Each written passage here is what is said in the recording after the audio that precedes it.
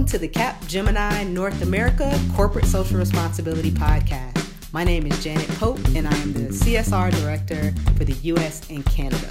I look forward to engaging with each of you on diversity, digital inclusion, and sustainability challenges and initiatives. Let's lead as architects of positive futures together. Hello, all, and welcome to HOLA's Hispanic Heritage Month podcast series. I am Giselle Belliapa. I will be your host today. I have been with Capgemini for 10 years in multiple various roles throughout the organization. I am currently in the infrastructure practice, and I am also one of the national co-leads for the HOLA ERG, which stands for Hispanic Opportunity Leadership Achievement. And we're using this platform to embrace and extend knowledge of Hispanic Latino culture and how that impacts our day-to-day life in technology. And with that said, I would like to present our speaker for today, our guest, Salomon Salinas. We know him as Saul.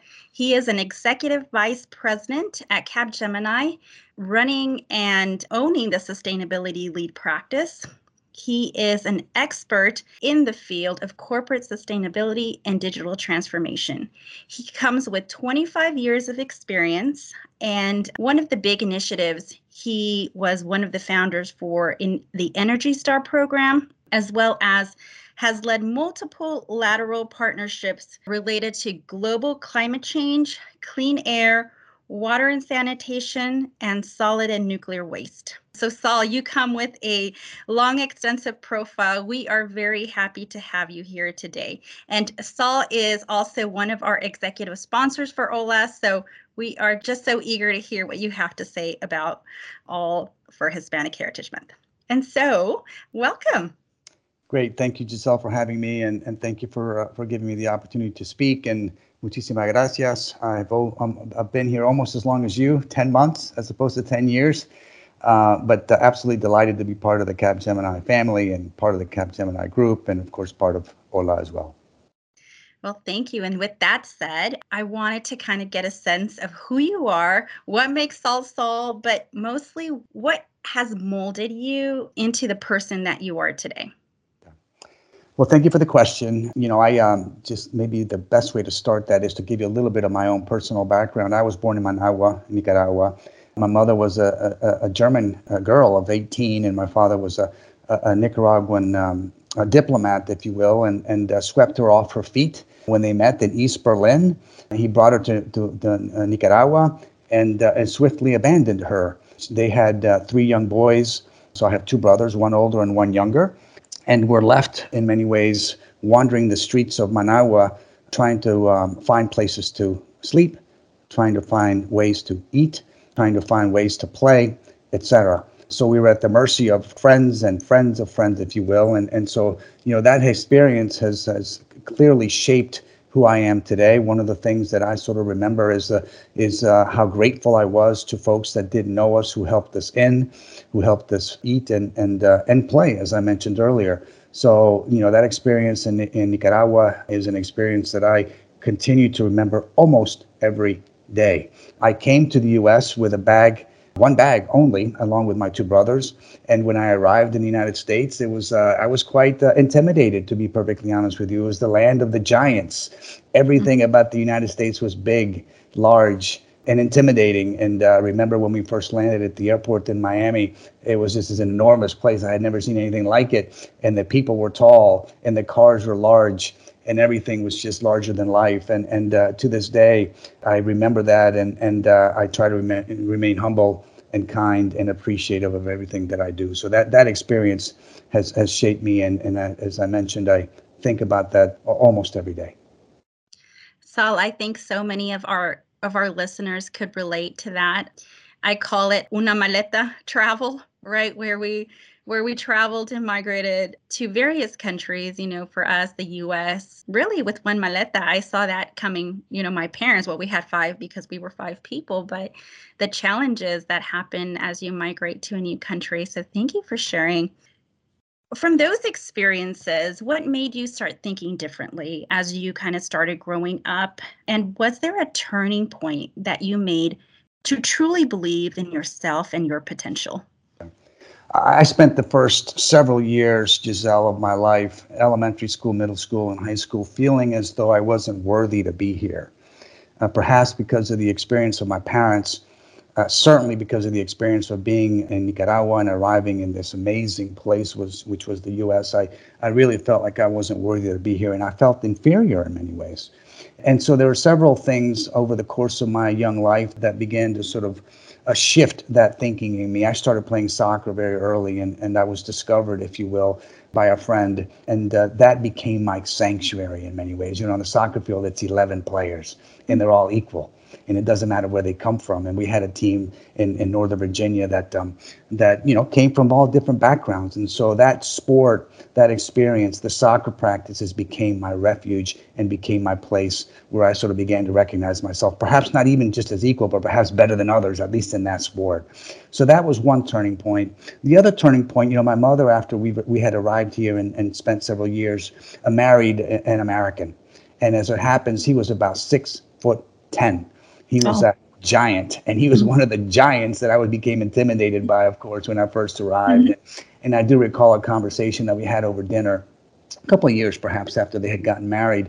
And, I don't remember exactly what prompted the concern from myself or my brothers, but he gave us a lecture, and he said, "Don't ever forget what I'm about to tell you. All three of you are gods." And he didn't mean that in a religious sense. He meant that in the sense of you have the ability to create, to shape your own futures, perhaps impact the futures of others around you. You have great potential to be very successful in this world, and you belong here, and you deserve to be here. And in that sense, you have just great potentials as human beings. And that became quite the wake-up call. So imagine the scenario where up until then, I had felt not worthy, felt shorter, perhaps smaller in many ways than those around me, and all of a sudden I had this 6'10" giant telling me that I was a god. That was a big turning point for me. Wow, that's so beautiful. And in thinking about that, we have the path now, and I see my small children, right? And how do you keep those roots, and how do you continue to live a way where you remember your past? And so, within our audience, we have Hispanics, Latinos, third century and generations Latinos here in the US. And then, maybe first generation, maybe those that just came here for college. And so what does it mean to you to be authentic Latino? Yeah. So I, in the interest of full disclosure, just I had 6 children over 2 marriages. So the carbon footprint of my family when we get together for Thanksgiving or Christmas is pretty significant. I'm trying to make it up for that, professionally in my work. But in any case, I think one thing that, of course, that I've always made it a priority to do was to make sure that my children, by the way, all of whom are blonde for some reason, they all sort of take the German side of the family. So you would never know that they're from Nicaragua originally, or their father was. But in any case, I have reminded them, from the oldest, who's now 30, to my youngest, who's 4, where they came from. And I brought them all back to Nicaragua, and we've driven the back roads, and we've gone to the lakes, and we've gone to the beach, and I've made sure that we speak Spanish at home, and that they speak Spanish, and all of them do. And of course, the older one's better than the younger ones, but that is one thing. Related to that is to stay connected to your home in any way, shape, or form. I mean, as I've said to people that, any opportunity that I have to say it, is that, we are all individuals, and those of us who are Latinos, have a heritage that is worthy of celebrating. We are sort of operating in very difficult times in many ways, but the diversity that we bring, the perspectives that we bring, either from Ecuador or Managua or Mexico, is unique and valuable and so needed in this community in this day and age in the United States. So I would sort of invite you to stay connected with your cousins, with your uncles, with your aunts, with your grandparents and siblings, or perhaps parents who are still there.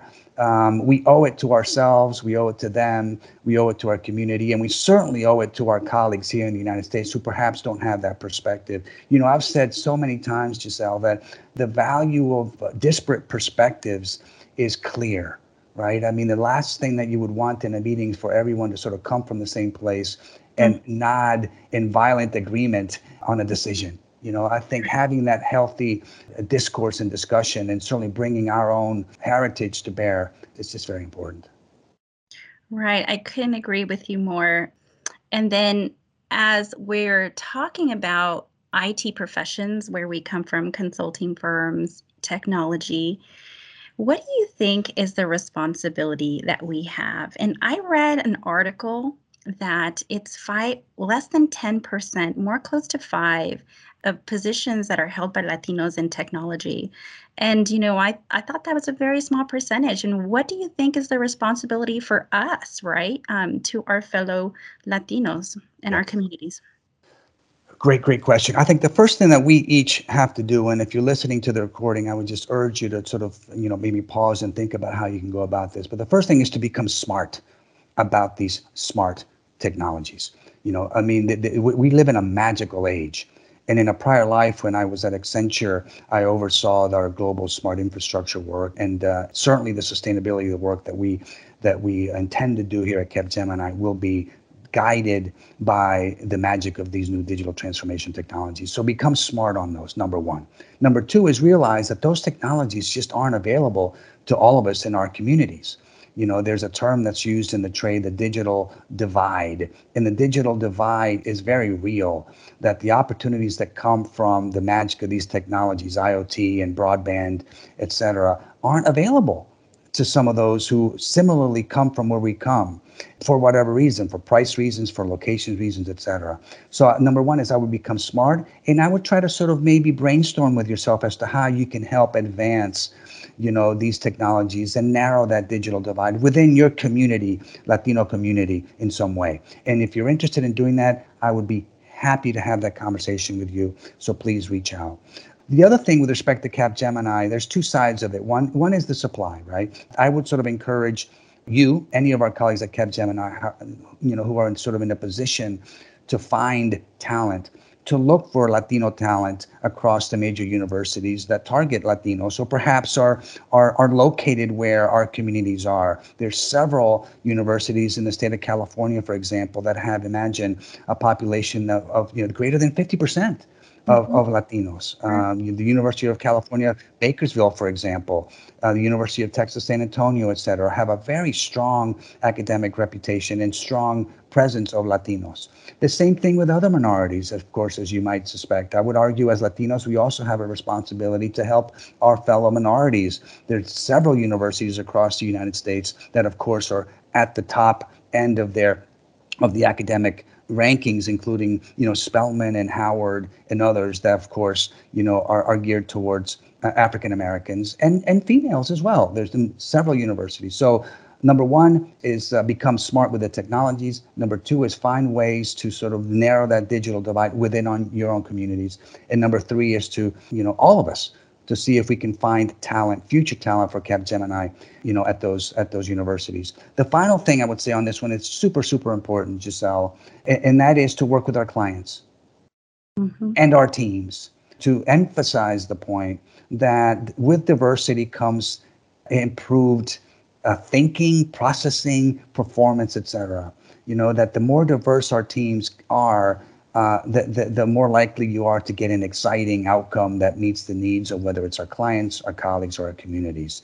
So let's take the opportunity as Latinos to sort of educate ourselves and our clients and our ecosystem partners on that notion. And by the way, don't trust me on that. I mean, I think if you just do a simple Google search on that, you'll find several studies, hundreds of studies that have documented the productivity gains of diversity in groups. Right. I think, speaking about the pandemic, we saw the digital divide, right? We saw where some folks didn't even have internet and they couldn't finish their school activities. And so I think, just being aware of that divide, number one, and number two, great actions to take forward. starting from the young and just providing the internet, then going into college and high schools and really doing the correct recruiting that we need to do to show that diversity. So thank you for that. I'm going to change it up a little bit here because in getting ready for the podcast, I asked some of our OLA ERG members to bring forth their questions. So I'm going to take those from them. So the first question was, you said something recently, listen to listen and not listen to respond. And I'm going to read that exactly as they asked so we can get the full verbiage of what they meant. Not to generalize, but most Latinos are passionate about what they like and to do, and the energy and excitement comes across in that way. Have you ever experienced a situation in which you had to change the way you communicate with others? So switching from English to Spanish, let's say. And are there any specific tips for your Hispanic Latino counterparts that struggle with communicating the same message but to different audiences? Yeah. So a couple ways to answer that. I think the first thing that I would say, Giselle, is I think all of you who are listening to me are here for a reason. You're here because you're part of a select group.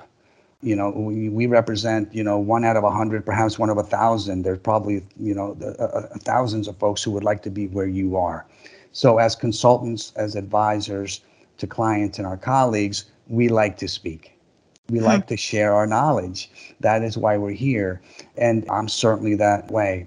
So when I say listen to hear and listen to comprehend and not listen to respond, what I mean is, and this is something I tell my teams and I've told my teams for years, the single most important thing we can do as advisors is to hear and to be comfortable in silence, or to be comfortable in just listening and understanding, and resisting the temptation to immediately come up with a solution. And believe me, I've been there. I like solutioning, but you would be amazed at the magic that takes place by simply hearing someone and perhaps allowing them to form their own solution and owning it. Number one. Number two, I can say this because I'm Latino, I'm from Managua. We like to talk and we do it quickly. It's just the language we speak. Right. And certainly in Central America, we're very lazy in our grammar. And so we come out with things very, very quickly. And we like to be sort of effusive in the way we talk. And that's a very good thing, by the way. Enthusiasm is one of the most powerful glues and qualities of a leader, in my opinion, to inject and infuse that enthusiasm. But I would sort of, urge you to, in instances where you feel the urge to share, to do it more slowly, perhaps.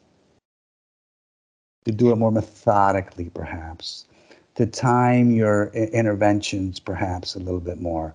Be yourself, but also, do it in a more slow, methodical manner, and do it at the right time.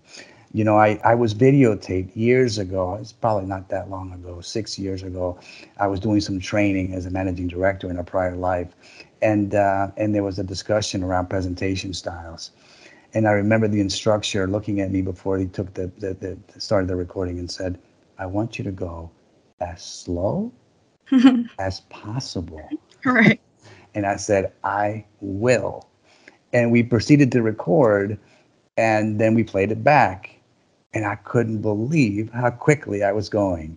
So listen to hear and speak slower, perhaps twice as slow as you think you're speaking, and you'll be amazed at the results. Wow, I'm listening and I'm smiling while I hear your words because I came here when I was young. I was 5 years old and I immediately got thrown in kindergarten. And back in those days, there was no ESL. They just threw you in there.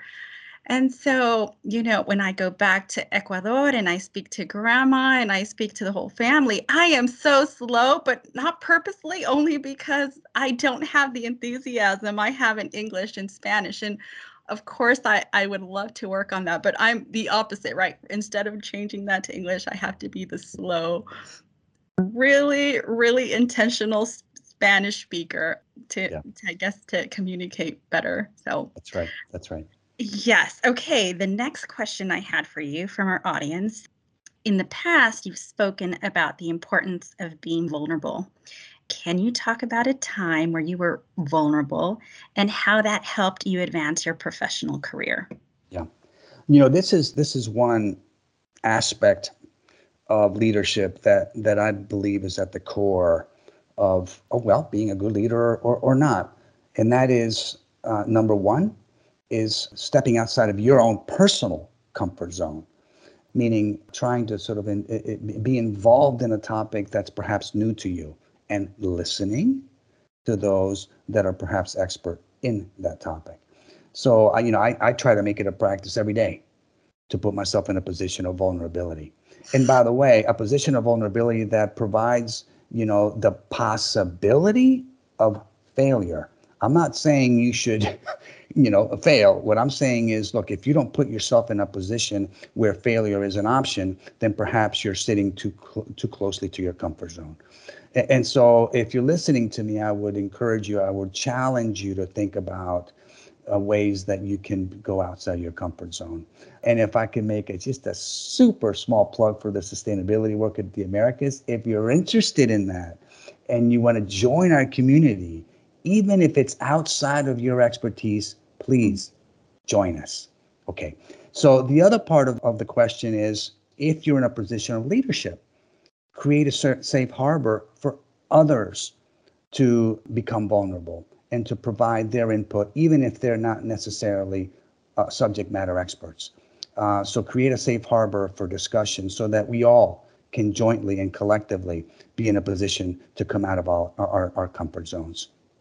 So I Right. Wow. hope that makes sense, and hope that Yeah, is. no, I think it definitely does. I think even you're sharing your story, right, of your stepfather and how vulnerable you were until, he kind of mentioned those words to you. I think thank you for sharing that.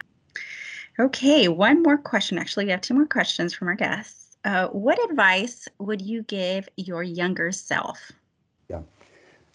Of course, I think about this occasionally. I think we're very hard on ourselves when we're young, especially if we're driven, as I suspect all of you are, because of what you've achieved. I would just simply say, love yourself more. I was very hard on myself early on. And it's okay to drive yourself, whether on the sports field or whether in the academic setting or in the professional setting or in your community. So absolutely continue to sort of drive and aim high, and as I said earlier, become vulnerable. But if you fail, or let me say that differently, when you Mm, fail, right. embrace yourself, congratulate yourself for the experience, learn from it, and move on.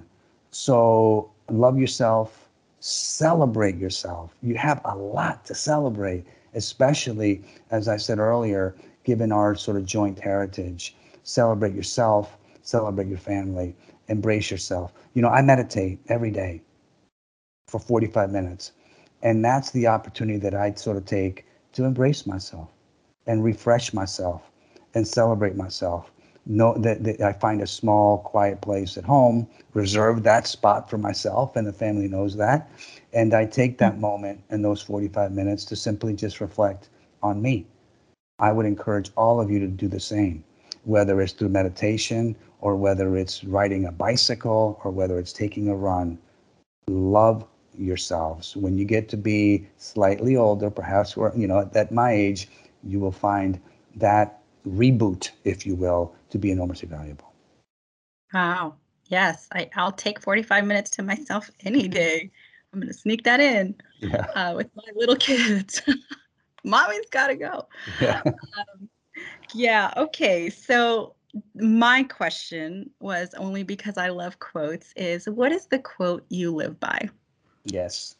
This is one that I actually have used, and actually it's on my Facebook page, and I will read it to you, if that's okay. Mm-hmm. It goes as follows. The thought manifests the word manifests the deed develops into habit, and habit hardens into character. So watch the thought and its ways with care, and let them spring forth from love, born out of compassion for all beings, as the shadow follows the body, as we think, so we become. And that's from Dhammapada. Wow. It's been my pleasure to speak with you, Sal. Take away a couple messages. It's okay to be vulnerable, love yourself, celebrate, find a small, quiet place. And really what you think is of who you are is what you become. And so with that, Sal, I just want to say thank you so much for joining our podcast. You and I and others are here to celebrate Hispanic Heritage Month. And with that, we do it together.